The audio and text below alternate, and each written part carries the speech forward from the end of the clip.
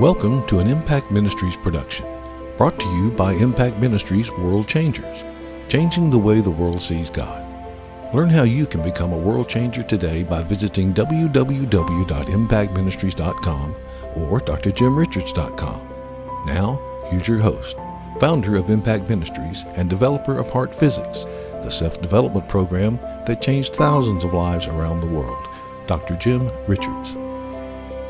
Hey, I'm Jim Richards. I want to welcome you to message number 1 in this new series called Heart to Heart in the Holy of Holies. I am so excited about the opportunity to share all this with you. This is something I've been passionate about for decades and really never could get a release in my heart to share very much about it. I shared bits and pieces over the years, but today I want to talk to you about being heart to heart with God, learning how to come into this heart-to-heart connection. You know, we have this very extensive program called Heart Physics, where we teach people to recognize the presence of God in their own life and hear His voice in their heart, follow His voice in their heart.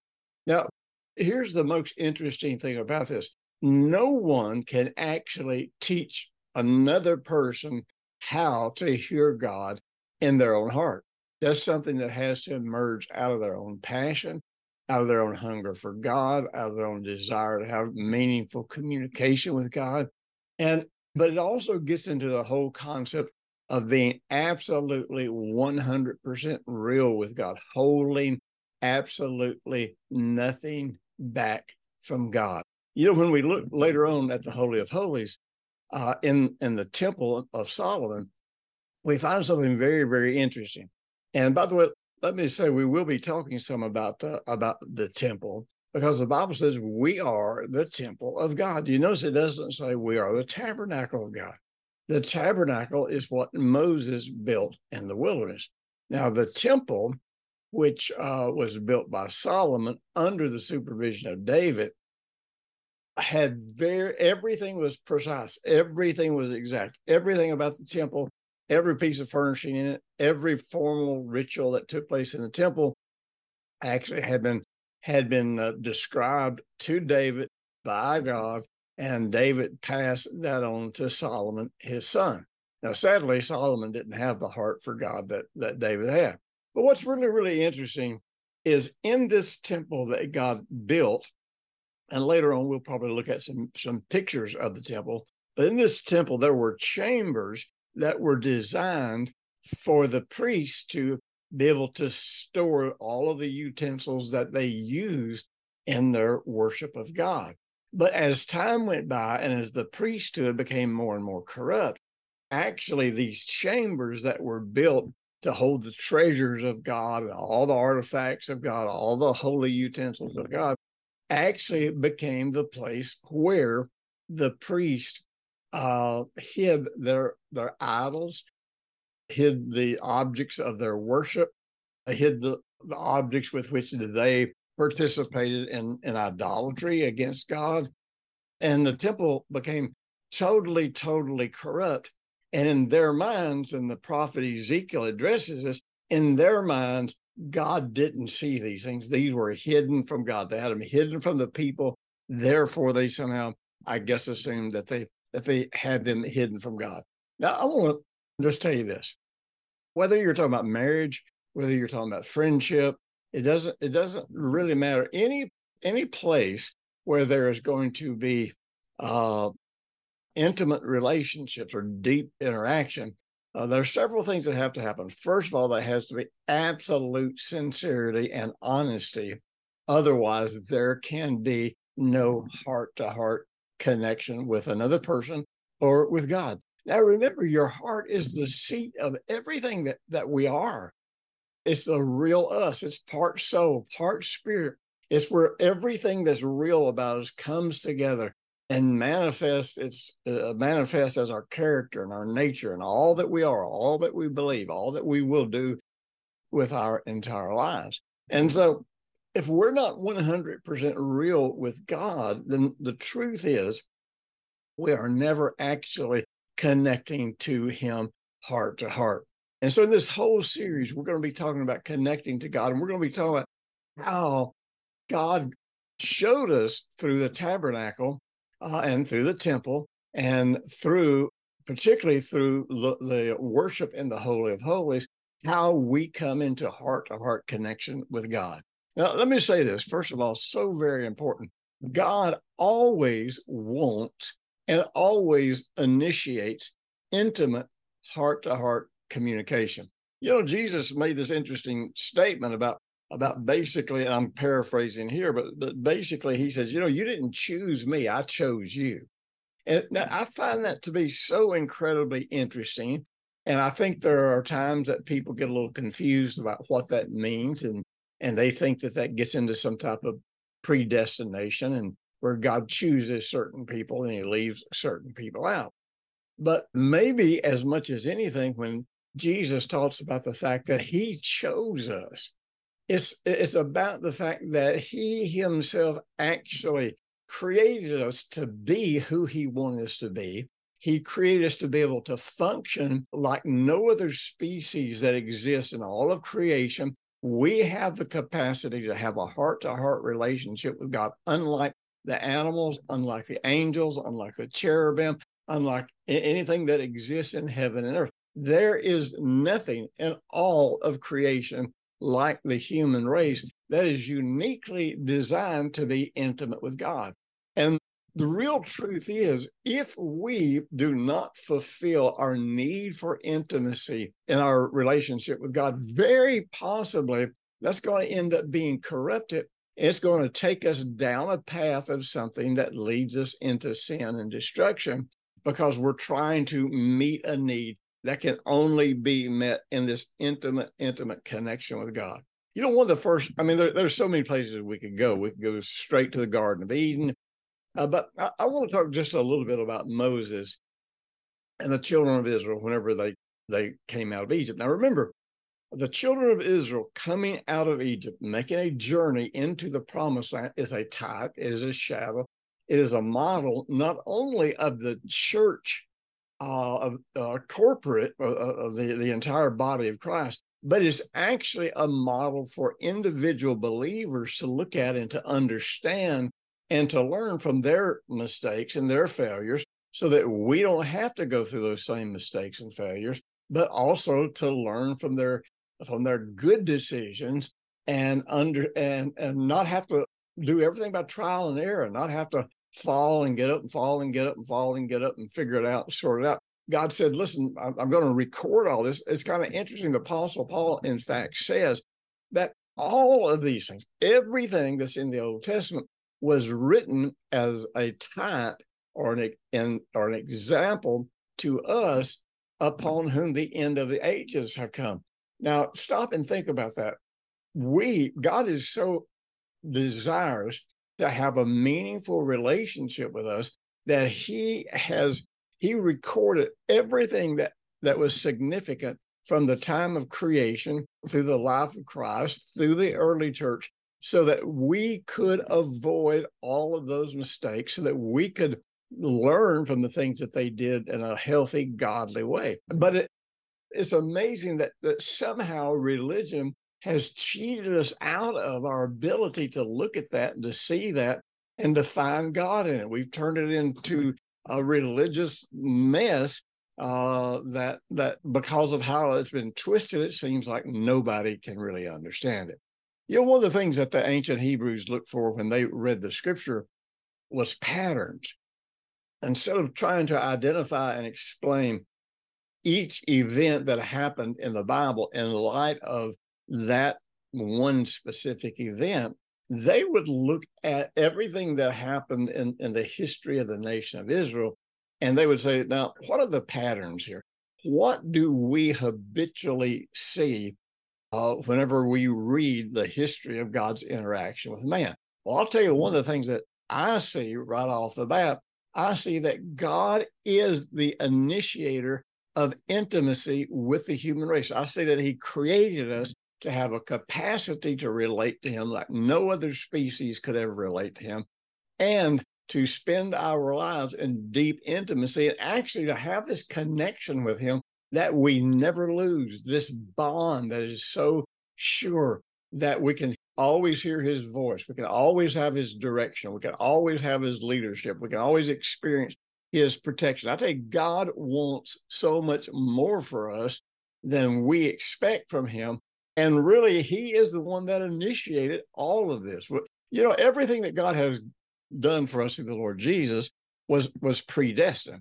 Now, it wasn't predestined in the sense that God decided every individual thing for every individual person, because every person has a free will. Every person has to make their own choices. But what God did decide in advance, that everything that we would ever need for life and godliness, everything that we would ever need to live this incredible life here on planet Earth, that we would find this through the death, burial, and resurrection of Jesus, and that Jesus himself would become the focal point of all eternity. So I see God as the initiator. I don't see God as someone that's hard to find. I do know this, though.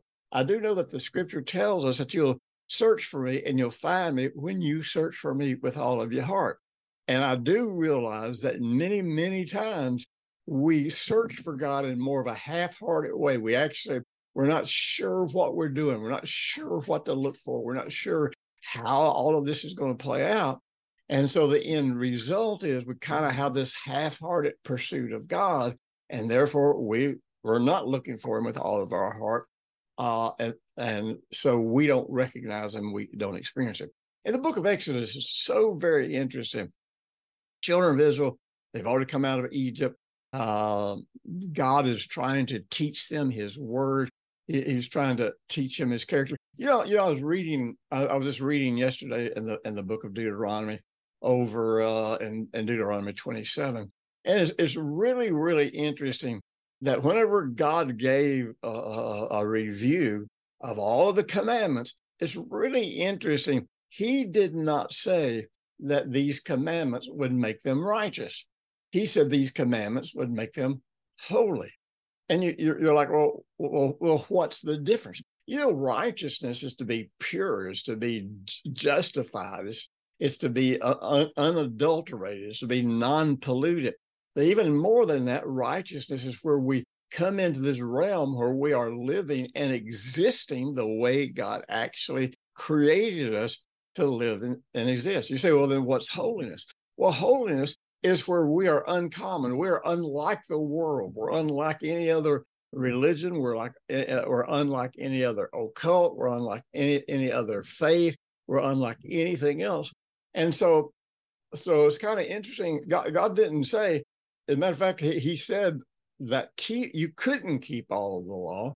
Nobody could live up to it. That's why every person had to come to God by faith, and that the righteous have always lived by faith. Hosea 2:4 tells us that.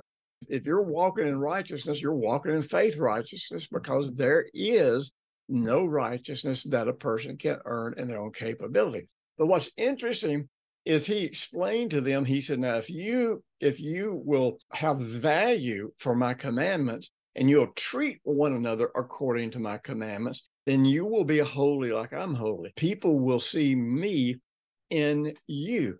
I find that so incredible. God's more interested in us being like him than he is in us trying to be perfect and flawless. Now, he gives us the gift of righteousness. We are positionally and legally as righteous as we're ever going to get. Now, we can grow in that righteousness by faith because we commit ourselves to the Lord. But holiness is another thing. Holiness is all about walking in love, about being different, about being unlike any religious anything in all of the whole world.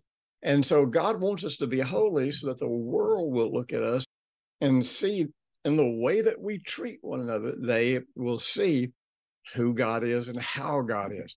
So it's kind of interesting and important that we be able to make that very subtle difference in the between righteousness and holiness. And if I'm going to seek God with all of my heart and I don't understand some of these subtle differences, the real truth, I'm going to get confused and I'm going to end up in some kind of religious mess. In Ezekiel chapter 33, the Lord is trying to prepare the people to receive the commandments and to move on from Mount Sinai. and cross the Jordan and enter into what would be a type of the kingdom of heaven, and where all of our needs are met, where all our resources are fulfilled. Now, on this way, when Moses is up on the mountain, they get into idolatry. All kinds of corrupt things happen in this process. But it's very, very interesting that Moses actually seeks God out. He doesn't wait for a formal invitation from God. Now, yeah, when God calls him up on the mountain, yes, he waits for a formal invitation. But other than that, Moses makes up his mind that he is going to know God. But more than that, he makes up his mind that God, he's going to understand God. He doesn't want to just know what God will do. He doesn't want to know just how powerful God is.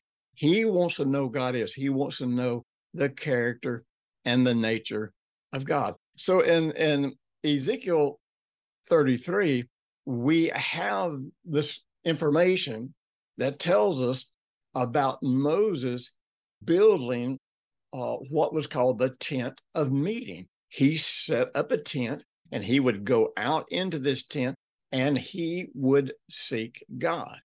And what's interesting, verse 13 of Exodus 33 says, Moses says, "Now I pray, if I found grace in your sight, show me now your way, that I may know you." Man, I don't know about you, but that just has a resounding expression in my heart. Psalm 103, and I can remember as a new believer reading this. I mean, within the first year that I was saved, reading and pondering on this scripture to great extent. Psalm 103, verse 7, it says that God made known his ways to Moses and his acts to the children of Israel. Well, why did Moses have the opportunity to learn and come to know God's ways, but the children of Israel only became to know God's acts or God's deeds or God's actions? Well, the difference is Moses was seeking a heart-to-heart intimate relationship with him. Moses wanted to know God. Moses believed that God was understandable. And, that's something that not many people in the whole church world believe today. Most people do not believe that God is understandable. Well, I think God has gone out of his way. He has given us a recorded history. He's given us hundreds of prophecies, many of which have already come to pass to the letter, hundreds more that will, actually thousands more that will come to pass as we get closer and closer and closer to the return of the Lord Jesus. He has given us his word. He's given us all of his names. He has given us the life, the teaching, the ministry, the death, burial, resurrection of Jesus. He has made a covenant with us called the covenant of peace, whereby we understand what the arrangement is with him. We should be able to know him. We should be able to always anticipate what he is going to do. Now, there may be specifics that he's going to lead us in that maybe as of yet he has not really spoken to us about the specifics, but we always know that he's going to be the deliverer. He's not going to be the destroyer. We know he's always going to be the healer. He's not going to be the herder. We always know he's going to be the provider. He's not going to be the thief. We always know he's going to be the protector, not the pain bearer. And so there's all these things that we can know about God. But here is the interesting thing. Until we connect to him heart to heart, until we have just stripped away everything and just said, "Look, God, here I am. I'm giving you all of me. I'm surrendering all of my life to you. I want to know you. I want to understand your ways. I want to know how to follow you. And I want to abide in your presence." Until we come to that place where, like Moses, we just set our hearts fully on this, then the real truth is we're not going to be able to grasp exactly what it is that he's saying. We're not going to be able to grasp exactly what it is that he's trying to show us and trying to reveal to us. We'll get our mental, intellectual capacities wrapped up in this instead of our heart-to-heart capacities. Now, let me say this. I've got an incredible 8-message series, audio series, that goes along with this incredible video series that I'm sharing with you today. And we're going to be talking and going into deep, deep, deep depth in this about understanding how to connect with God, understanding how to have that heart-to-heart connection. And again, like I said, I can't really teach you how to do it. I can share things with you. I can help lead you down a pathway that ultimately comes to the door of your heart. But at the end of the day, it's going to have to be you who goes in, and you are going to have to be the one to meet with God. And you are the one that's going to have to open your heart up and make yourself ready to hear everything that God wants to teach you about life, about you, about Him, about your future, about your destiny. Now, this is really interesting. In Exodus 33, it says that Moses, in verse 7, it says Moses would take the tent, this tent that he used for a tent of meeting, and he would pitch it outside the camp, a good distance from the camp, and he called it tent of meeting. And it came about that everyone who sought the Lord would go out to the tent of meeting, which was outside the camp. Thus the Lord would speak face to face with Moses, just as a man speaks to his friend. And so when Moses would return to the camp, his servant Joshua, the son of Nun, a young man, would not depart from the tent. Now, this is so very crucial here, where it talks about God meeting with him face to face, and talk to him in a way that a person would actually normally speak to their friends. Now, Jesus wants to bring us into friendship with himself and with the Father. Even though we will always be servants, it doesn't mean that servants are the highest aspect of our relationship with him. In John 15, verse 12, Jesus said, "This is my commandment, that you love one another." Now, this particular word here for love is one that implies this deep connection, this deep commitment, this willingness to give yourself to someone. And he goes on and says this. He says, "Greater love has no one than this, than that they lay down their life for their friends."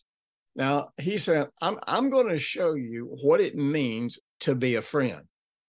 And, I have heard people read these passages of scripture and just somehow or another reach the idea that we're no longer servants. Well, the Apostle Paul identified himself as a servant all the way until the end of his life. But like I said, there are levels of having a relationship with God, just like there are many different dimensions in having a relationship with your spouse, many different dimensions in having a relationship with your friends and with your children. There are a lot of different dimensions in our relationship with God. And one of the relationships that we have, yes, is a servant. There are things that we do because we choose. We're not forced into servitude, but because we value what he has done for us. There are things that we choose where we actually function in this capacity as servant. But in the deepest level of where our life is affected the most, is all about friendship. So he says, "Now you're my friends if you do what I command to you." What I command you. No longer do I call you servants, for a servant does not know what his master is doing, but I've called you friends, for all things that I heard from my Father, I have made known to you. Now, this is something that becomes very, very interesting. A servant never really understands or doesn't necessarily understand why the master wants them to do what they do. And one of the differences between a servant and a friend is that the master will ask a friend to perform a duty, but one of the differences is the master will teach or explain to the friend why this duty is important. He will speak to him about his ways, not just about the things that he's doing. And so our call to connect to God through the Lord Jesus Christ is to connect with him as friends, people who are 100% sold out to him, people who we open ourselves heart to heart. We have honest communication with him, and he can say anything to us. He can correct us. He can lead us. He can teach us. He can do anything that he feels like he needs to do. And out of the end of that, we actually come to understand his ways, not just become people who are witnesses of the many, many things that he does. Now, one of the interesting things about, and we're going to talk about this in great depth in a very exciting message that's going to be coming up, is that the word that is used in the Hebrew about God speaking to Moses is the Hebrew word davar or debar.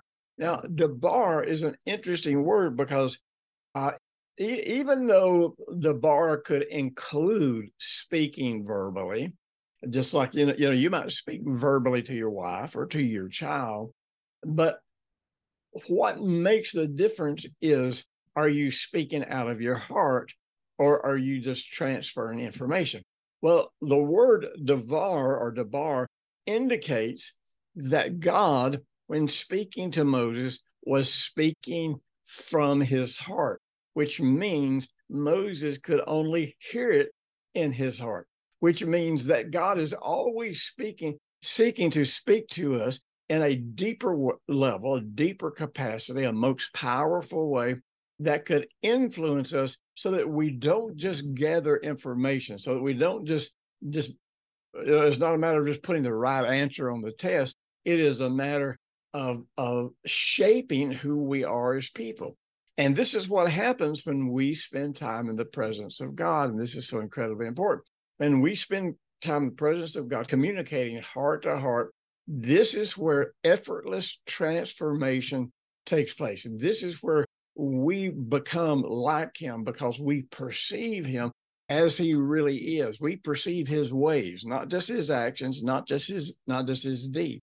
There have been hundreds of thousands of people the world over who have seen people get healed in a meeting, in a church meeting, or by somebody ministering to somebody. But what's amazing is very few of those people really expect God to be the healer and expect God to always want to heal. Why? Because they saw his ways, but they never really connected with God, the healer, in a heart-to-heart relationship to understand why healing is so very important. You can use, and I'm just using healing as one of many topics. Listen, we're going to be talking about some incredible things about connecting to God heart to heart, about the value of the Holy of Holies, what that means to us, what we can learn about connecting with God. So be sure, download the audio series, jump in this, and I will be back with you next week. Share this with everybody that you think it will help.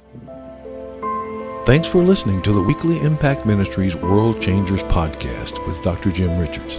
If you like what you've just heard, we encourage you to share our web address, www.impactministries.com or drjimrichards.com, with friends and colleagues. Be sure to check out the resources section of our website from previous broadcasts and our videos. Join us next week for another great message by Dr. Jim Richards.